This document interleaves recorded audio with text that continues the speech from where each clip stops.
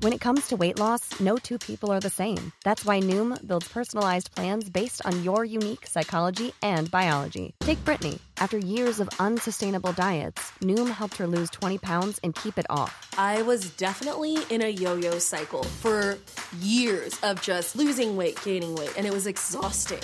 And Stephanie. She's a former D1 athlete who knew she couldn't outtrain her diet, and she lost 38 pounds. My relationship to food before Noom was never consistent. And Evan, he can't stand salads, but he still lost 50 pounds with Noom. I never really was a salad guy. That's just not who I am. Even through the pickiness, Noom taught me that building better habits builds a healthier lifestyle. I'm not doing this to get to a number. I'm doing this to feel better. Get your personalized plan today at Noom.com. Real Noom users compensated to provide their story. In 4 weeks, the typical Noom user can expect to lose 1 to 2 pounds per week. Individual results may vary.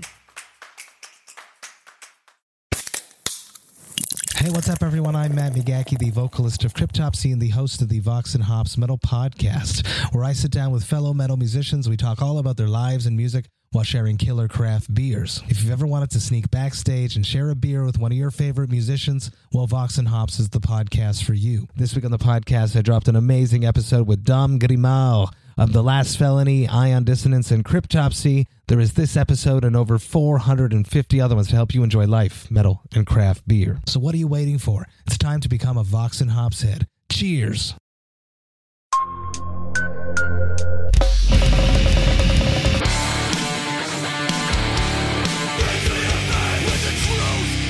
Welcome to the Punk Rock and Beer Podcast. What's up, everybody? I am Finn McKenty. This is the Punk Rock NBA Podcast, and today's episode is one that really is like the epitome of the name Punk Rock NBA. This is an interview with Mike Cessario, the founder and CEO of Liquid Death. You may be familiar with them. You've seen their cans. You've probably seen the ads for it on Facebook and Instagram. The tall boy can of water with like the edgy rock kind of graphics on it and funny marketing slogans. He's the guy behind that, and you should know this is not a small company. They've raised, I think, like $33 million now from a bunch of very smart people.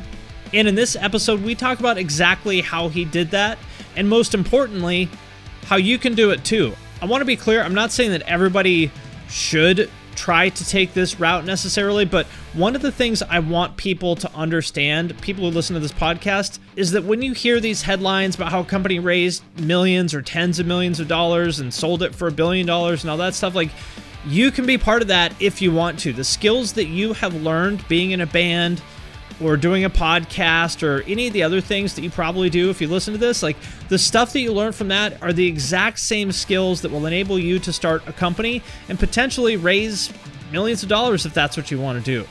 Mike and Liquid Death are a perfect example of that, so if that sounds at all interesting to you, then I think you're going to really enjoy this episode.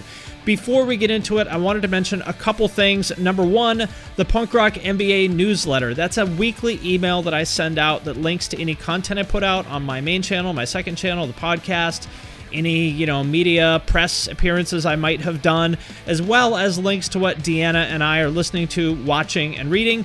There's never any spam or ads. We'll never sell or give away your email address or anything like that. It's just an email we'll send out once a week. There's a link to that in the show notes if you want to sign up. And also, if you really like us, you can support us on Patreon. That is the way that we are able to do this show. That's how we were able to hire Deanna, the producer and editor who makes all this happen. So if you're interested in supporting us on Patreon, there's a link to that in the show notes as well. But before we get into this episode, let me answer a few of your questions.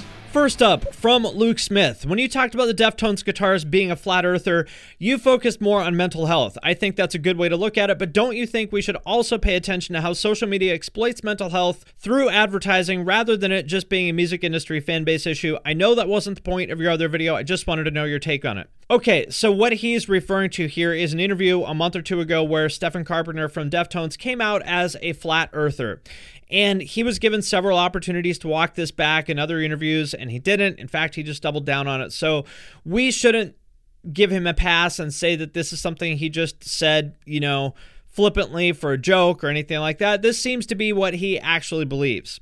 Now, there's a few things here that I want to unpack separately. First of all, the idea of it not being something that is specific to the music industry or music fans. And I really want to push back on this. My point in that video was that the music industry really is uniquely full of dysfunctional, troubled people who have issues like this. And by that, I mean, let's say that you work for Procter & Gamble on Swiffer and Febreze and stuff like I used to. You're not going to find anybody in any of those meetings who's a flat earther. There's not going to be anyone in those meetings that shows up so stoned that they can't think. There's not going to be a time where, you know, like in the music industry, I'd say there's at least a 50% chance that any given person will just not follow through on something they said that they were going to do because they just didn't feel like it, or because they slept in too late, or they partied too much last night and they're too hungover to function today. Like, this stuff just does not happen in other industries. And obviously you can find one or two examples of that here or there. Like, there's outliers everywhere. But the pattern is that the music industry is full of very troubled, dysfunctional people who do very troubling, dysfunctional things. And we can't paper over that. We can't make excuses for them or enable them by pretending like that's normal, because it's just not.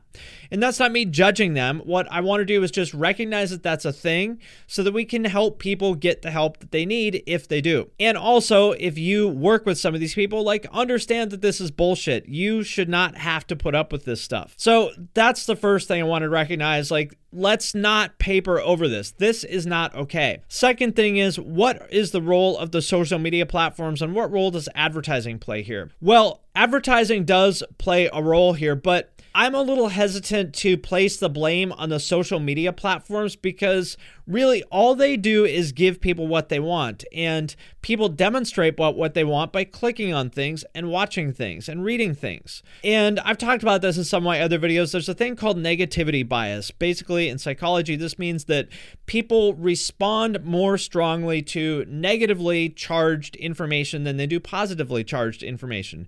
This is a very well documented thing in psychology. You can look it up, and if you look at the kind of headlines, you look at the videos and articles and stuff like that that get shared a lot, you'll see what I'm talking about. People want negative shit. They want to be angry. I wish that I could remember exactly what the name of the study was, but Brett Weinstein was talking about this on his podcast the other day. There was a study that people did that basically looked at what kind of emotions people experience in different situations and which emotions they sought out. And what they found is that the brain gives you a release of, whatever feel-good chemicals they are, dopamine, serotonin, I don't know what they are, but they gave you some of the feel-good chemicals when you experience this feeling of like mild irritation and outrage.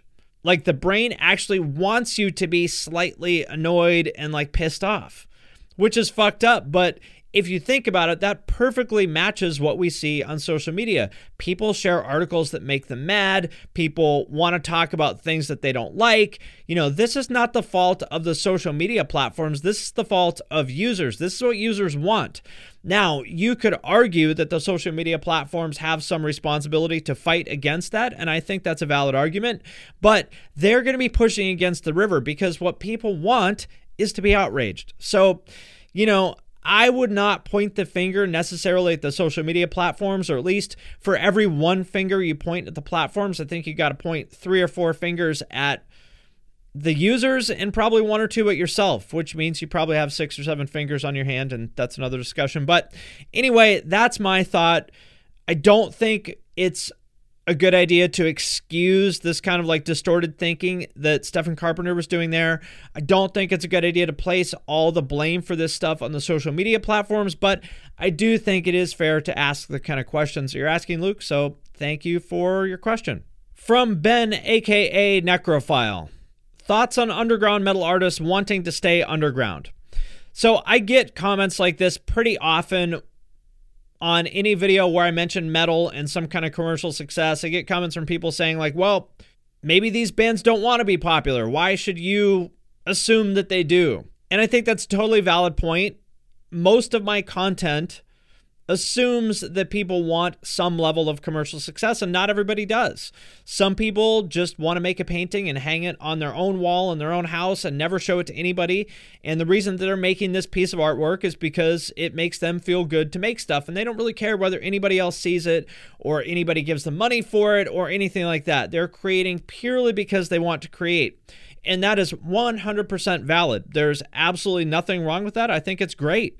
In fact, I wish that I was like that because that would make life a lot easier in many ways. But then there's other people. I think of it as a spectrum of kind of art versus commerce. There's people on the other end of the spectrum who are motivated purely by commercial success, purely by money. They don't care at all about their own creative satisfaction. All they want is to make as much money as possible. And so everything they create is with that in mind. That would be people who, I don't know, like Kids Bop. Like, I don't think anybody is putting out Kids Bop because they think it's like some great piece of art. I think they realize that's something they can make them a lot of money off of. But most people, I think, are somewhere in the middle where they are creating for both their own creative satisfaction and because they want to make some money. And where you fall on that spectrum is up to you. It's not my job to tell you where you should be because I think that's your own choice to make. But what I would say is that I think in the case of music, pretty much everybody wants an audience, right? Like, I think maybe people don't care that much about money per se, especially like if you play metal. I think you go into that kind of understanding you're probably not going to make a lot of money off of this, but you would like people to hear your work, right? I mean, that's the whole point of putting music out is you want people to hear it. So I don't really think it's honest, intellectually honest anyway, when these bands say that, well, we don't care about popularity, we don't care about fame. Well, yeah, you don't care about fame per se. Like, you don't expect to be, you know, the next big thing at the top of the Billboard charts, but all things being equal, you would like more people to hear your music than not, right? Now, I guess where it gets tricky is when people aren't honest with themselves about that, where people publicly say, I don't care about popularity, but in their head, they're saying, wow, I wish we were more popular. Because then you're sort of painting yourself into a corner where you can't do the things that would actually make you happy because you've told the world you don't care about being popular, and therefore you will look like a hypocrite and an asshole if you do things that make it look like you do care about being popular. But in your heart and in your head, you're saying, wow, I wish we were really more popular. So ultimately what it comes down to, I think, is goal setting. If you're happy with the results you're getting, then don't change anything, right? If you get 3 people coming to your shows and 8 people a month listening to your stuff on Bandcamp and you're happy with that, then don't change anything. That's great. You know, who am I to say what your goals should be? On the other hand, if you see those numbers and you're like, fuck, I wish we had some more people at our shows, I wish we had more people buying our stuff on Bandcamp, well, then maybe you should change some things. So the basic principle here, I think, is do your actions align with your words and with your thoughts? Like, when all these 3 things are aligned, you'll be happy and you'll see success. When one of those things is not aligned with the others, that is where I think you're going to feel some friction, and friction doesn't feel good. So if you're an underground metal artist and you're happy staying underground, great, good for you. Or if you're like most underground metal artists, you're happy to stay underground, but you'd really like to have just a little bit more popularity, I think you should do, you know, the things that it takes to become more popular. And then I think you'll be more honest with yourself and more honest with the world, and you'll probably feel a little bit better. So thanks, Ben. I hope that was helpful. And with that out of the way, let's get into this awesome episode. Mike, welcome to the podcast. This is where I put on my podcast voice. It's a good podcast voice. Welcome aboard, Mike. So we were just talking a minute ago about kind of how you got your start in entrepreneurship, which is something that I've talked about a lot on my channel. Is just like how, you know, even though people don't necessarily think of a band as running a small business, that's exactly what they're doing. I cut you off. Can you pick up where you left off? Yes. I mean, I think, you know, I definitely learned most of the way I think about things from, you know, being in a band and being in bands and around bands in high school and beyond. And then, you know, I think I was always into art from an early age. So, you know, graphic design just became this thing that I did because we had to design t-shirts and show flyers and stuff. And then I didn't even realize until maybe senior year of high school that graphic design was actually a job that you can have, you know? So I felt like it was sort of like the hardcore profession was like, you go into graphic design. So I went to school for design and then ended up switching over to advertising because I just was way more intrigued by what the advertising kids were doing, because it was all about stuff being funny and it was conceptual and it wasn't about pixel pushing or designing a 60-page book. Like, that wasn't how my brain works so much.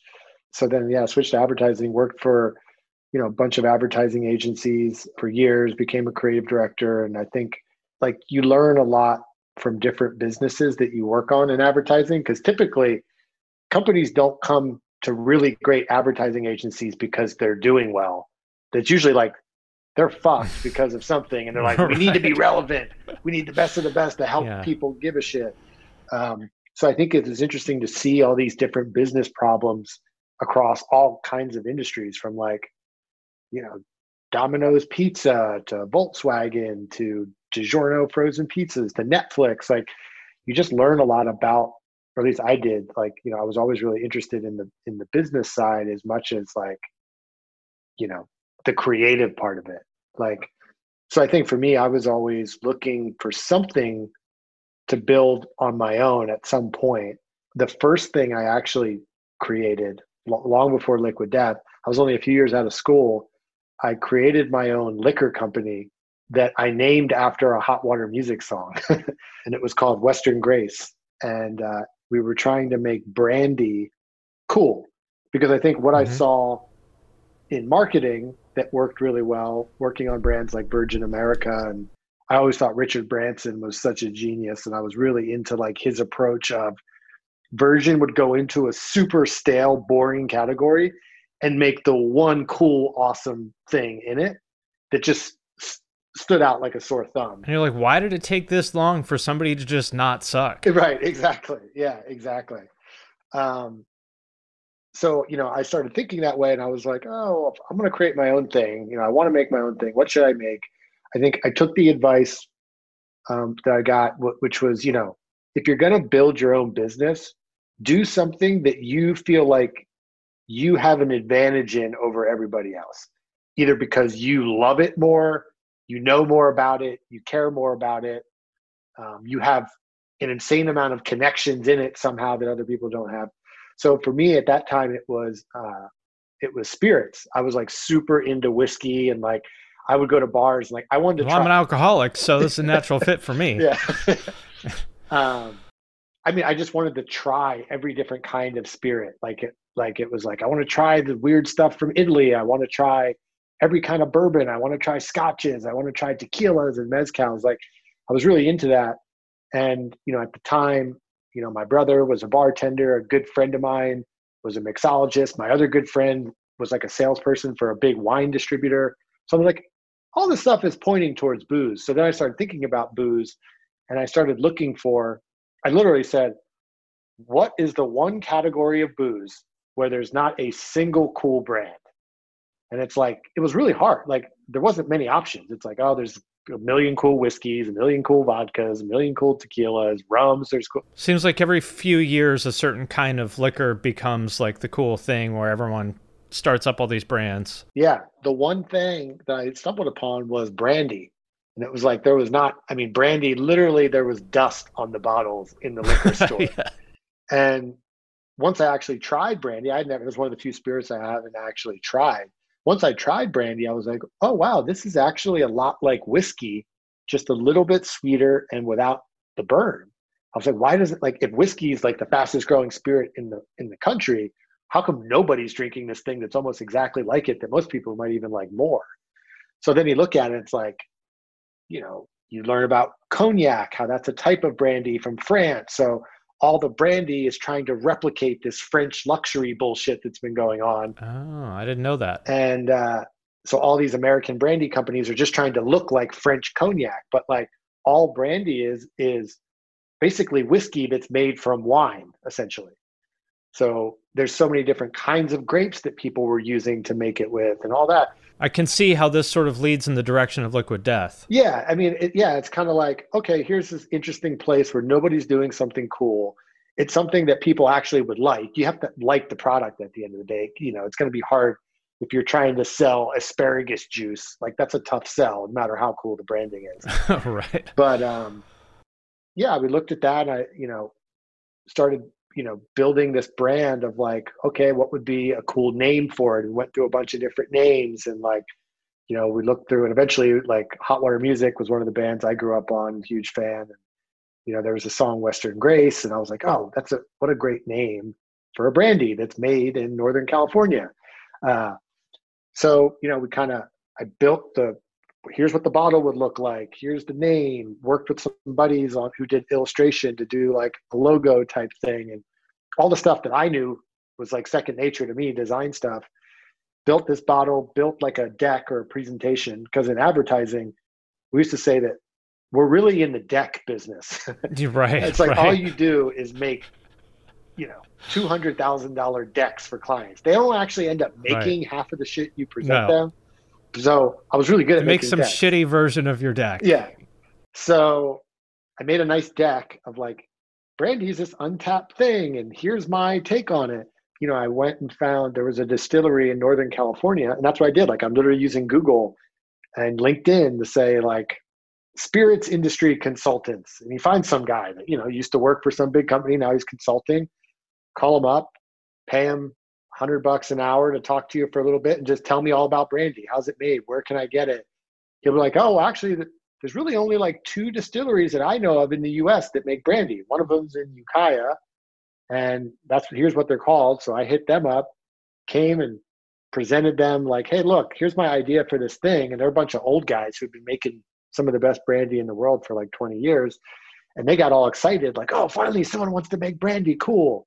And it's like, they were like, yeah, we're into this. Like, so then I went on LinkedIn and started looking for spirit industry people who worked on brands I really respected, like Sailor Jerry Rum and Hendrick's Gin.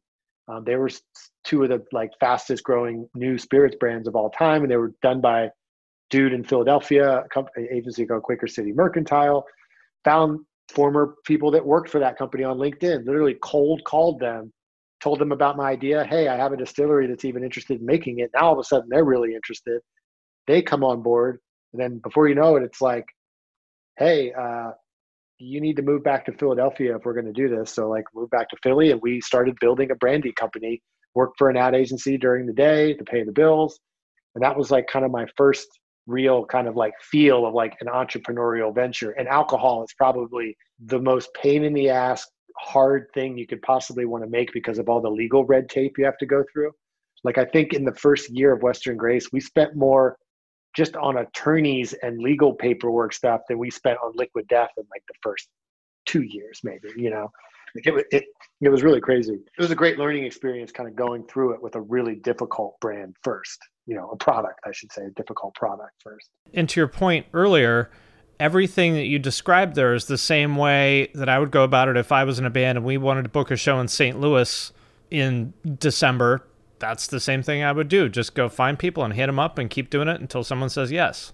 Yeah, exactly. And I think people think it's so hard to take the first few steps. You're surprised at how often people do want to just help you.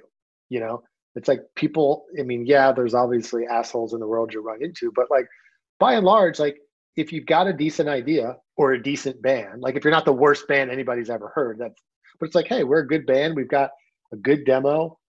We're nice enough. If you reach out to people, like people, even if they can't help you, they'll put you in contact with someone who maybe could, like people want to help people. I think that's what I couldn't, say is a more important thing in getting something off the ground is just being willing to just research and find people that know more about what you're trying to do than you do, or a part of what you think you need to do. Because sometimes it's like you might go chasing the wrong path and you don't even realize you're going down the total wrong path. Like start off by like, if you're a band that's going to book a tour and never been on tour, like you'd probably start off talking to someone who's toured a little bit to be like, hey, what's kind of the move here? Okay, well, don't even waste your time with these kind of venues. Like, don't even waste your time with these cities. And it's like, have someone give you some sense of like, okay, now I feel like I know a little bit more. And then you start reaching out to the right people versus like, wasting your time going down the wrong path. So where did you kind of come up with the idea of Liquid Death's kind of brand direction with the rock imagery and stuff? I feel like everybody else in any kind of lifestyle product is always going towards like, hip hop culture. What made you land on this as far as, the rock kind of angle? So I was, when I was thinking of the idea for Liquid Death, I knew that I wanted to do, at the time, I was working for an agency in Chattanooga, Tennessee. And we were doing some really funny marketing for the organic industry. And we were some of the first people to actually do funny, irreverent marketing in the organic world. Typically, all the organic marketing was like, our family farmers. Or, Right. like we were like, no, so we made some funny stuff it was an organic protein shake. And we did this campaign called Save the Bros. And it was like this idea, if the bros keep eating all this chemical protein powder, they're going to die off. And then who's gonna bring the beer pong table? And Yeah. so we made this funny idea, like make them, give them an organic protein shake and keep them alive. And it got all this, recognition. And it was kind of an unlock moment for me where it was like, oh yeah, how come there isn't more funny, irreverent marketing in the world of health food? It's all in junk food. It's like, if you ask most people, what is the funniest advertising campaigns you can remember of the last 10 years? Most people will either tell you Dos Equis, Bud Light, Skittles, Snickers, Red Bull, Cheetos. It's like Wendy's. Yeah, it's all just kind of crap. Yeah. Whereas all the healthy stuff, like they don't play in that space. So I felt like that was and I've always been into health. I was a vegetarian for probably 6 years, from when I was 16 to 22. Even still, like, I'm not a vegetarian anymore, but I eat vegetarian and I eat vegan like a lot of the time, but then I'll still have a steak or great barbecue every once in a while, Sure.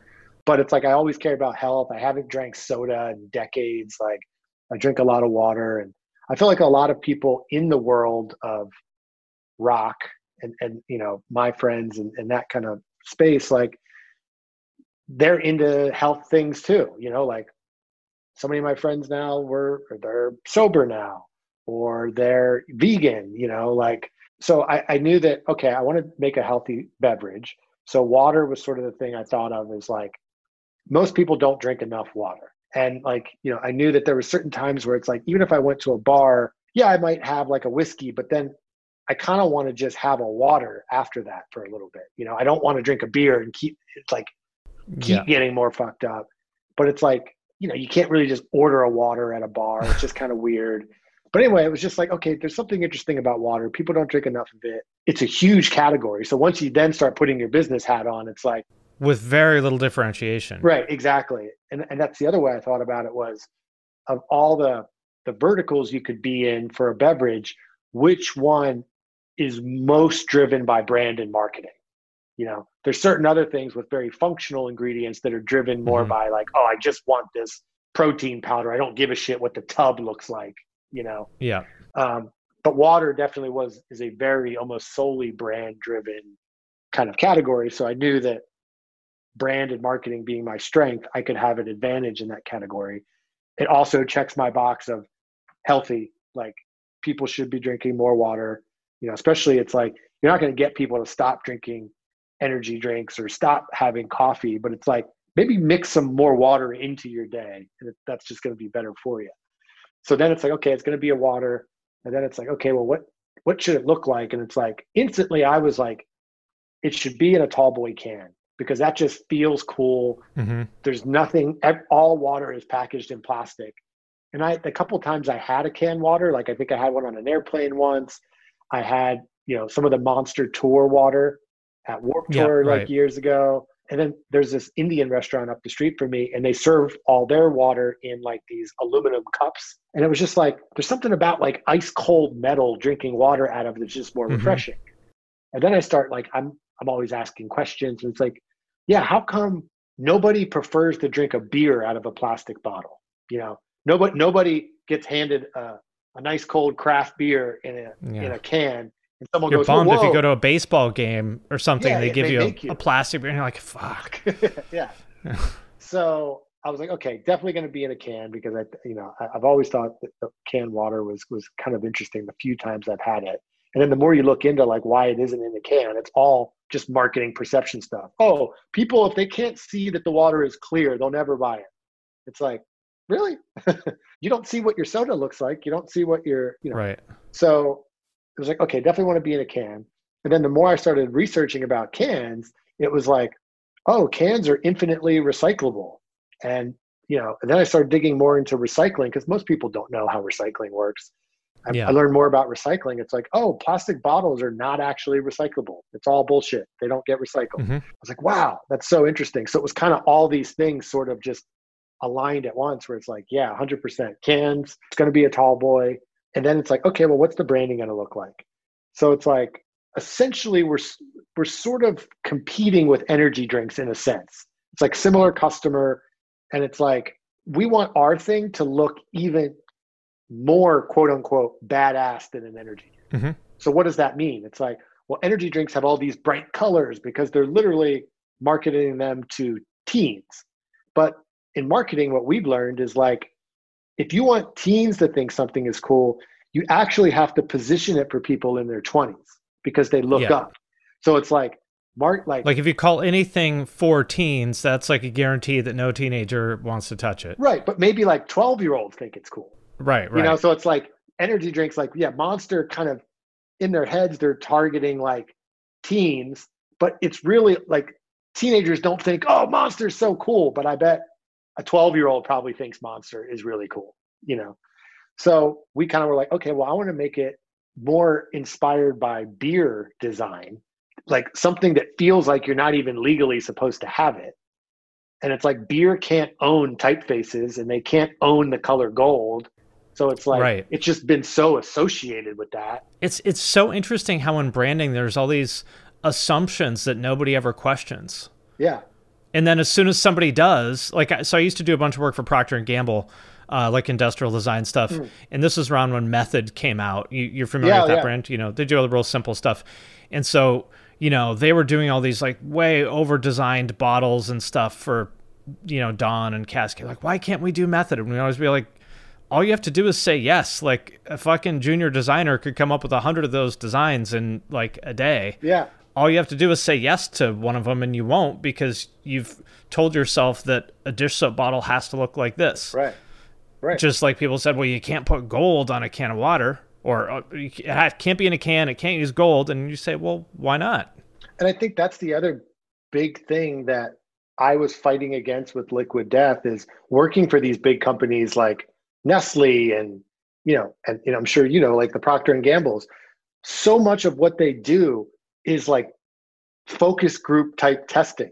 Or driven by the fact that the CEO is buddies with the CEO of, the agency, and there's this contract and all this bullshit. Yeah. And so you as the small agency are basically on a suicide mission. Yeah.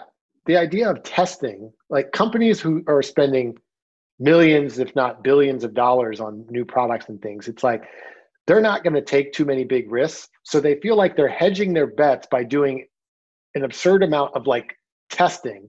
But what we've seen is like, when you put people in a room and try to say, what do you think of this thing? That's not really how people think. Like Liquid Death would have never made it through a focus group. It would have never seen the light of day. People have been like, Liquid Death, that's a negative name. Why would I ever drink that? Right. And the kind of people that will take 2 hours out of their day to go to a focus group on a Tuesday afternoon. Exactly. But yeah, that's why I think so many of these things, it's like, we would work on campaigns for these big, huge brands, and they put the campaigns through testing, and it's like the shittiest ideas would somehow pass testing, and everybody gets to protect their paychecks by saying, hey, we tested it.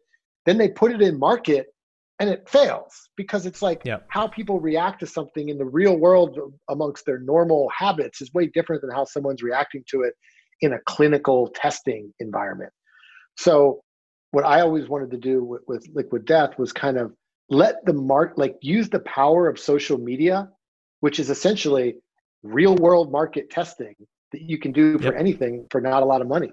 So I knew that nobody was going to write me a check for the idea of Liquid Death canned water, So what we did was I got my buddy who was a graphic designer to do this like cool Photoshop 3D render of a can. We did some design and we iterated design. The first design of the Liquid Death can looked totally different than what it looks like now. But like we made a Facebook page. That's it. No Twitter, no Instagram, just Facebook. We had the can thing. And then we spent $1,500 to shoot a minute-long commercial where I got a buddy of mine to film it. I wrote the whole script myself. Our other friend, she's an actress. We got her, to come, read the spot. We didn't have any real product, so we had to find a similar looking white beer can where she's pouring it like this, so you can only see the top and you can't tell that it's not the actual can. But yeah, it was like we had a video, we had some cool renders of like a product. We did some funny social posts, and it was like that was a really minimal investment to just get something in the market and see how people react to it. And then it was like, maybe 4 or 5 months later, the video had about 3 million views.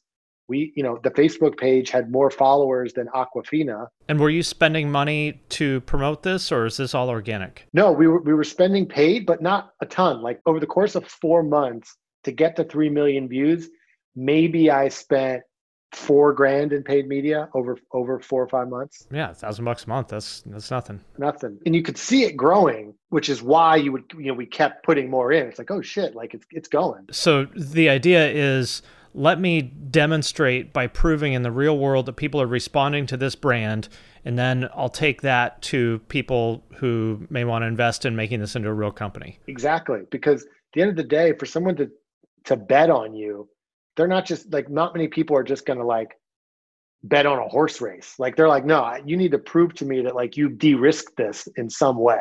And unlike a software company where you can build an MVP, this is like your version of an MVP. Exactly. Because it's a little different with a consumer product. Hi, I'm Daniela Clark. I'm Barbara Ann Wild. And we are the Honest AF Show. Our podcast is real, honest conversation with our celebrity friends and pros. Covering our anything but average rock and roll lifestyles. All while tackling the hell that is aging and the battle of beauty. Oh yeah, nothing is off the table. The Honest AF Show is available wherever you get your podcasts. The number you have reached is 100.7 WMMS. It wasn't just a radio station, it was a lifestyle. Cleveland is a rock and roll city for sure. We're going to be like Get down! The Wrath of the Buzzard. WMMS. Cleveland. The rise and fall of one of the most iconic radio stations in America. Profiles. The Wrath of the Buzzard. PROH Files. Subscribe now wherever you get podcasts. But first, I want to thank DistroKid for sponsoring this episode of the podcast. If you're not familiar, DistroKid is a digital music distribution service that musicians use to put their music into online stores and streaming services. So in plain language, if you have ever wondered how to get your music on iTunes, Spotify, Apple Music, YouTube Music, Amazon, Deezer, Tidal, and many, many more, there's like dozens and dozens of different streaming services. DistroKid is the way to do it. It is super easy. I have used it to put my music on Spotify. It took me maybe 5 minutes to like set it up and upload everything. It's legitimately awesome. I am sincerely a fan of this company and their product. And for those of you who have asked, you can also upload your music to TikTok with DistroKid. And if you want a chance to get featured on DistroKid's Spotify playlists, you can do that by submitting a song through Spotlight and getting your fans to vote for you.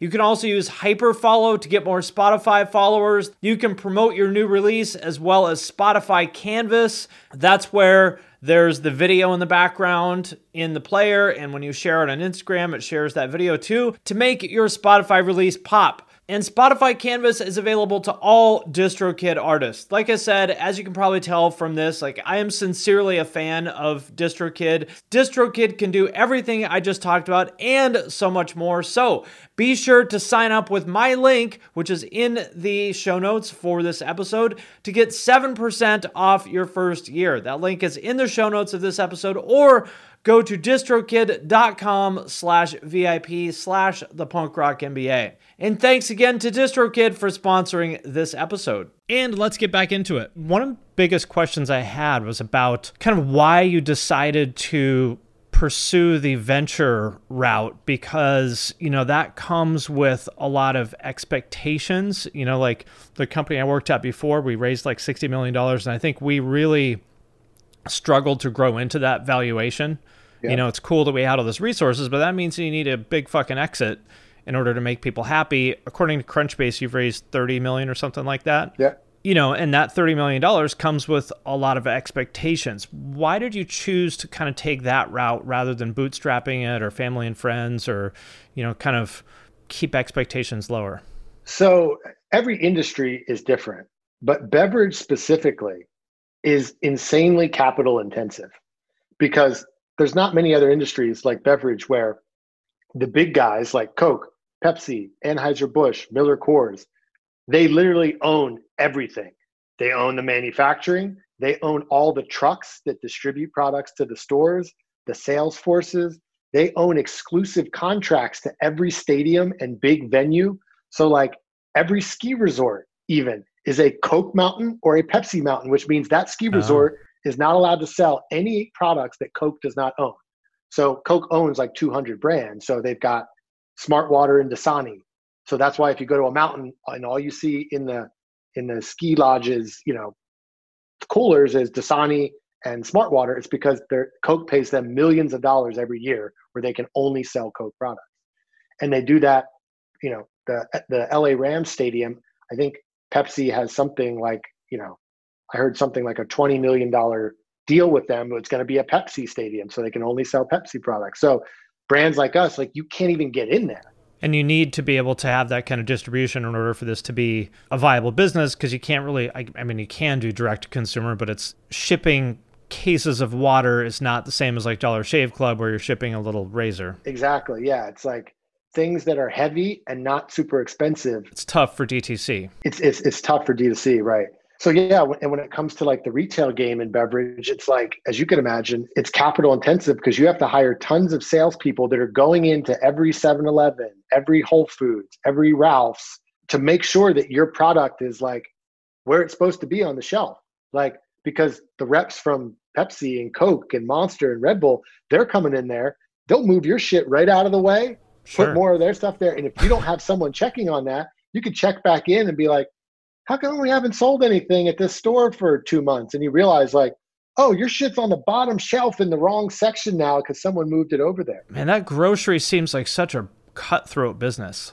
It is. And it's, it's all about maintaining velocity. Like they don't want some stuff to just sit on the shelf and not move. They've got limited shelf space and, it's a tough game and it's capital intensive. So it's one of these go big or go home kind of businesses. Exactly. Yeah. It's like, most, I think they said before I started this, I talked to a private equity guy that was like a connection to a friend who had been involved in CPG and beverage. And he said, he's like, the most important thing about building a beverage company is like capital efficiency, because it's so many companies they just run out of gas. They just burn through their cash too fast because they're not spending it in the right way. And it's way too easy to burn through it in this business and not even really get much out of it. So I think, going into it, like was always aware of that. That's why like for us, it's like, people think, oh, Liquid Death is edgy. We're not being edgy to be edgy. It's solving a very specific business problem that we don't have the money to pay for all the eyeballs that Coke does. The only way we can get those eyeballs is to earn those eyeballs through organic shareability and people wanting to talk about it. And every single thing we make is so interesting that not only do people share it, that press is actually going to probably write about it. And we're going to get those free eyeballs too, because we'll just be crushed by the big guys if we don't get an insane amount of earned media where we're getting 20x on every marketing dollar we spend, Looking at your cap table, again, according to Crunchbase, I know that's not always accurate, but you don't have kind of the usual tech suspects on there, but you do have some people that obviously get brand, like Jen Rubio, Sophia Amoruso, some other people on there, escapes my name, but the Dollar Shave Club. Mike Dubin. Yeah.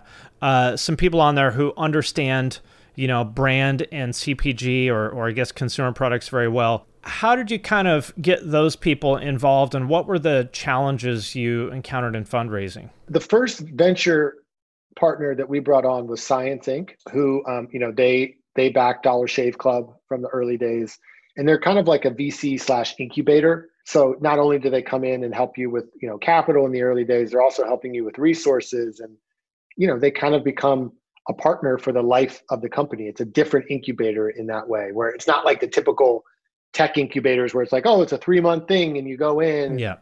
It's like, no, they become more of like, they want to be a part, like a venture partner for the life of the company and help you get to the best exit possible. They've been instrumental in helping us with the stuff that I don't know as well. Like, again, it's like, because there's a lot of real operational shit with something like this that you can't get wrong. Right. And it's like, I knew, just going through my stint through all the crazy operational stuff of a spirits company years ago, like I had a pretty good sense of knowing like, okay, I got to have the right operational folks. I'm going to find the right people that their brains work different than I do. But even like science comes in and they help us with operational type insight, a lot of investment type insight. Like, they've raised so much money for so many different brands. They've seen what a terrible investor looks like, what a great investor looks like, what's raising too much, what's raising too little. Mm-hmm. Like they really helped us in that world where we didn't have experience in venture and how that world worked. And they helped guide us there. And a lot of investors that have come on board have, a good portion of them come through Science's network in some way. That makes sense. I find it interesting, like when I read some of the coverage from the tech industry, like on TechCrunch, there's this article, the joke is on consumers as Liquid Death raises $23 million. It's interesting to me how kind of dismissive they are, because I think people in tech don't get brand, right, which is really interesting to me. And it's like, dude, this is the same people who backed fucking Cessario and Theranos. Like, yeah, you know what I mean? Right. It's so interesting to me. And like CPG is not a small business. Like, Kind Bar just sold for $5 billion, I think, a couple weeks ago. Yeah. That's a great exit by any standard. So It's interesting to me how there's this kind of weird bias against consumer products, even with all this, Dollar Shave Club, obviously an amazing exit. Even though there's, so many of these examples of success, there's this bias against consumer products, which I think is really interesting. Yeah, and I feel like there's something about, and I think we've got some of the pushback on it, like even from the first rounds that were announced that we raised, it's like most businesses are started and founded by business folks. Most business or engineering type people even, there's a lot of overlap between an entrepreneur skill set and an engineering skill set. Engineers and business folks and MBAs tend to think very rationally.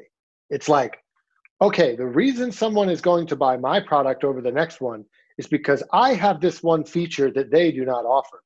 And it's like, what we know in marketing from a psychological standpoint and, decades of data is like, actually, almost nobody makes rational decisions for products. It's all emotional, And I think when you have these business folks that are putting their blood, sweat, and tears and everything into their businesses, they're building businesses based on purely rational drivers like technology or a special innovative ingredient or like something that feels like switching costs or something. Yeah. It feels like there's a lot of engineering and rationale that goes into creating this like special innovative thing that they hold so much value in. But to your point, from like Theranos or whoever, it's like all of that could literally be worth nothing. You guys all got fucking fleeced by WeWork. Right, yeah. Yeah. Like, who are you to talk? But and I think that's the thing. It's like people are just like, they look at Liquid Death on the surface and they're just like, because, to your point, because they don't realize all the engineering that goes into a brand. It's the same thing. Like, it's just understanding psychology. Yeah, it's like every decision on this can went through hours and hours and hours of research and testing and, just figuring out like what is the perfect thing. It's like, and there's a reason, like, if we would have went 5 degrees this way tonally, it comes off as like super distasteful. No one really thinks it's funny. And then 5 degrees this way, and it's like cheesy and lame and no one cares.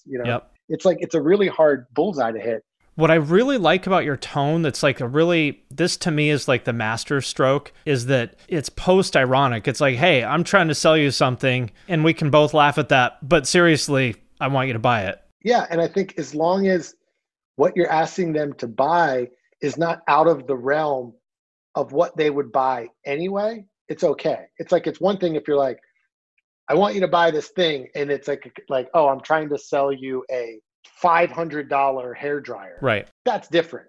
But it's like when this cool can that is clearly made by a company with people that you probably would think are kind of cool and maybe you'd want to hang out with, like, yeah, I'd rather give my $1.69 for this thing than my $1.69 to this like soulless plastic bottle next to it, where I don't perceive there's a huge difference in the quality of the actual liquid. Right. Yeah, I think that's such, and especially to an audience who is so skeptical of marketing and so sick of being sold to, on the back of their lifestyle, that I think that you sort of, break the fourth wall there, to me, is actually the key to earning their trust. Totally. And I think what I'm trying to do with Liquid Death, at the core of all this funny stuff that we do, is I'm basically drawing on my whole history of marketing for big giant companies. And I'm just making fun of all the things that people hate about marketing. I couldn't tell you how many presentation decks we've showed to companies where we show all the data that basically says people hate everything you're putting out there. Nobody cares. And not only does no one care about you, the big reason is because there's 10,000 other companies doing the same thing that you do, shoving it at them every single day. And it was like, there was a recent poll on something where it was like, least trustworthy professions in America. At the bottom of the list was advertising executives. Like right above that was politicians. Right. Right. So at the end of the day, like, we're trying to be very clear that like, we hate marketing as much as you probably do. And that is like the one, I think, thread between whether you're a metalhead or a Silicon Valley tech guy or whoever. That's one common thread that we all share, is like, nobody likes marketing in a general sense. Like, everyone hates when they got to watch the commercial before the YouTube video. Everyone hates the commercial breaks. Everybody hates the shit in their feed. Everybody hates the fucking text messages we get constantly now. A nice little kind of story was, my younger brother works in the tech industry in Northern California. Him and I are very different. He tucked in shirt guy, 2 kids, literally a white picket fence, was a wrestler in high school. He wears Liquid Death shirts around. And he's like, I'm not wearing a Liquid Death shirt to try to signal to somebody, hey, look, I'm cool. I like metal and punk. He's like, I'm trying to signal to people that I hate marketing. And I was like, I thought that was really interesting. I hadn't thought about it that way. And I'm like, oh yeah, that's kind of what it is. It's like, everybody can get behind, yes, I'm rooting for this company that finally gets that I hate everything else that is getting put into my feed or my TV or my whatever. And like, it almost doesn't matter if you like skulls or if you like metal. It's just like, no, I like this approach where it finally feels like somebody's not trying to like trick me or be a salesman in my face, I forget the exact headline, but my favorite one, favorite Liquid Death ad that I saw, I want to say it was just a picture of the can in front of a mountain. I think it said, "This is stupid, don't buy it." Yeah, it was, this is dumb, don't buy this. And it's like, that came from this idea of simple psychology 101. It's like, your brain fills in so much of your day. And there's actually a really smart designer, love the guy, his name's John Bielenberg, and he has this book called Think Wrong. And it's like his approach to the way to get to truly innovative ideas is to actually start out by saying, what is the stupidest possible solution for this problem? Like, start there and you'll automatically be closer to truly innovative ideas, because your brain just wants to fill in based on things it's seen before. Or, he brings up, he's like, when you're walking down the street in Times Square, there's so many things coming at you. There's people, there's ads, there's sounds, there's stuff in the street. Your brain is like filling in most of it because it's impossible for it to focus on everything at once. So it's looking for things that don't fit in. So like, in that whole mess of craziness, if there was like, I forget the example he uses, he says like, if there's somebody walking a little dog with a little top hat on, you're probably going to notice that before you notice anything else. And it's like, it's the same thing in marketing. It's like, everything that feels familiar, where our brains have been trained to read, is something an ad, and ignore. So it's like when you're all of a sudden scrolling and you see this is dumb, don't buy this, you're like, it's enough to just get them to stop for more than 2 seconds. And maybe the next thing they read is enough to get them to do something further. Mm-hmm. And it was like, yeah, the idea behind that ad was like, okay, if we want to make a headline like this, what's the payoff for why we do it? It can't just be like, oh, this is dumb, don't buy this. Right. Get it? So then we thought of this whole funny thing that's like, well, since we want to murder your thirst, maybe your thirst is really afraid, and now your thirst is hacking into our social media backend and trying to trick people to not buy Liquid Death. So it was like, this is dumb, don't buy this. And you read the post copy and it's like, unfortunately, it looks like your thirst has hacked into our system and is changing the headlines to our ads because it really doesn't want you to buy us.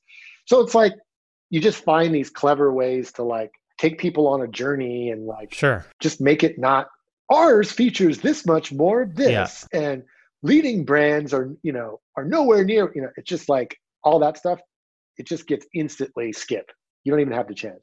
Well, to your point about all the details on the can and those ads and stuff like that, as a CEO, as much as I'm sure you would love to geek out on all those things, you can't give 100% of your attention to 100% of the things in the business. How do you decide where to allocate your attention and how much of that goes to those details in the creative? I mean, I'm definitely very involved with the creative, even as the CEO. And I think, as I've learned, meeting with tons of different CEOs, like every CEO is different. And, there's CEOs who are super operational CEOs who then hire really smart marketing people. And then there's people like me who are more marketing brand driven CEOs, because at the end of the day, Liquid Death is more of a marketing and brand company than it is, a water company. I'm definitely more brand creative driven, surrounded myself with really smart operational supply chain kind of folks who can make sure that, all that stuff is as smart as it can be. They can shake their head at your weird graphics. Yeah. Whatever, Mike. But yeah, I stay really involved with it. But to your point, being a CEO, I definitely cannot spend all my time in the weeds of creative things. So, that is the tough part of the journey that we're on is like, as we scale and, we need more and more stuff, it's like, trying to scale my marketing brain to have other people being able to execute at the high level that we need it to be is, it's a fun challenge. And I think we're doing all right. But it's tricky. Once you start setting the bar here, it just has to keep going. You can't go the other way. Mm-hmm. So we're always trying to hold ourselves to like, all right, well, the next thing we have to do has to be even more interesting or cooler. And I think, we've got a lot of pretty crazy, fun ideas in the works for next year. So. Well, let's say I'm a kid, maybe a, kid in their early 20s, late teens or something like that says, wow, this sounds really cool. I'm excited by this. But I don't know anything about business or technology or finance, but this sounds cool and I have a lot of energy. How can I get my foot in the door? What would you say to that person? I would say do as much as you can on your own first to prove something out. Because I think once you have really solid data, even if it's small, but if you've got a Facebook page that you've been running for 3 months for a fake product, and now you can say, hey, my video's got a few million views, or hey, my page has more followers than Aquafina. So many more people are going to be willing to take that meeting with you now. It's like when you just come with nothing, you're kind of expecting people to really go out of their way for you. When people are all busy and they've got other things they're trying to do and they don't have time for risk, it's like, now, unless you're talking to your friends and family, that's different. But if you actually want to get meetings with, venture folks or investor, if you can say in that meeting, hey, here's my thing. I have a Facebook page and we've got more followers than Aquafina and we've got 3 million views and we've only spent $5,000. That's going to get someone's attention. But I think that's the thing that I've noticed with a lot of folks is people want to have the idea and just say, okay, now I want to shop my idea around. Thing is, ideas are worth nothing. Yeah. It's all about execution. You need to do some of the work. And there's a lot of inexpensive ways to, through social media or, making your own little stand on the street, doing something. There's ways to just start out and try to prove out that your idea is actually viable first, and you'll be so much further ahead of most people. What would you say to people that sort of have the idea in their head that business is somehow inherently unethical or dirty, or like, well, I have an idea for this thing I want to make, but I don't like business? Yeah, I mean, business has become a dirty word, but it's like, if you really think about what is business is just the business of selling something for more than what it costs you to make it. And that, I mean, anybody, it's like, if you're working somewhere, you are doing business. Like if someone's paying you money to do a job, you're in business. Like if you play in a band, you are a business. Whether you like it or not, you are a business. You are even a small corporation, of 4 people. Mm-hmm. So I think it's just like, yeah, I think most people agree that like there's a huge chunk of big corporate business that is shitty and terrible. And I think there's an opportunity for folks like us. Like nothing's going to ever change unless cool people start building cooler businesses. It's like, if you just leave business to the money people, you're just going to keep seeing businesses that are only driven by money, and that's it. It's like, if you start building businesses that are based on anything else that's more meaningful, and at the end of the day, you have to make money to sustain it. Nonprofits have to make money to help people. Churches have to get money from people to do things they want to do. It's like, that's always going to be a part of it, and that's a very important part of it. But business can be a powerful tool for change in the right hands. That's what I would say. One of the big things that I think about is, for me, it was so hard for me to kind of get my foot in the door of any kind of, like, I worked in printing for years when I was like 15 till I was 22, which sucks. Like, printing is horrible. But I didn't know how to kind of break out of that.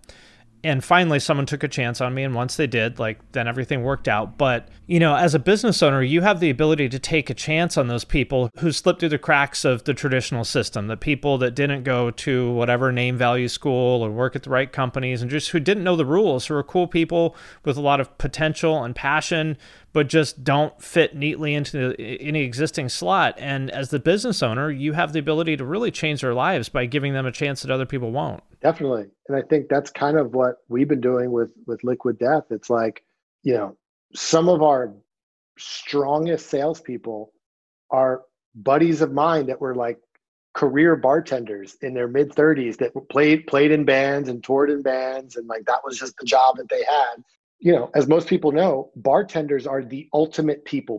Yep. They know how to bullshit with people, all different kinds of people all day long. They're everybody's best friend.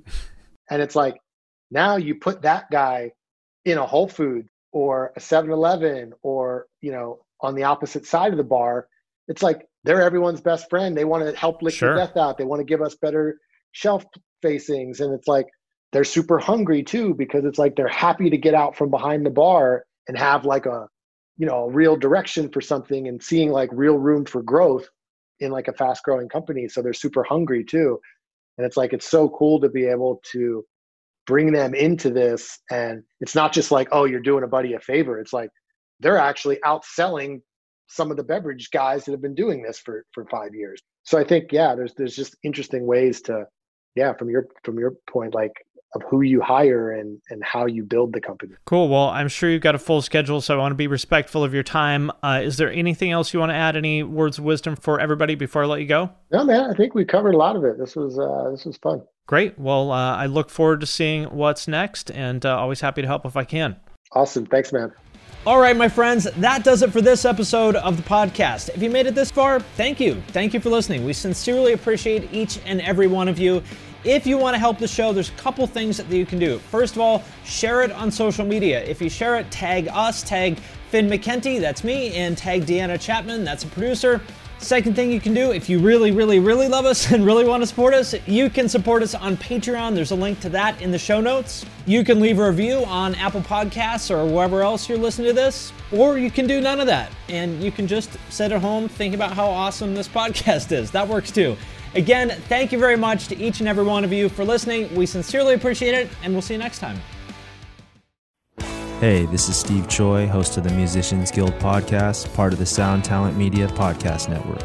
Within the four walls of the Musicians Guild, we'll be discussing the habits, idiosyncrasies, experiences, and general psychology of my friends and peers, all involved with music in various capacities. Listen and subscribe at soundtalentmedia.com.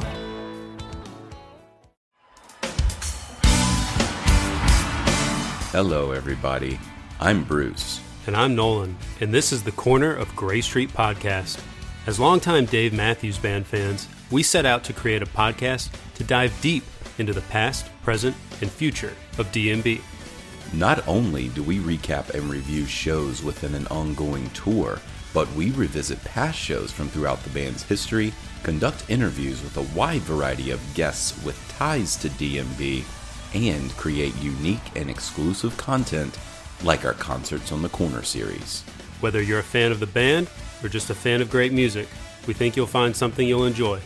We can't wait to see you on the Corner of Gray Street.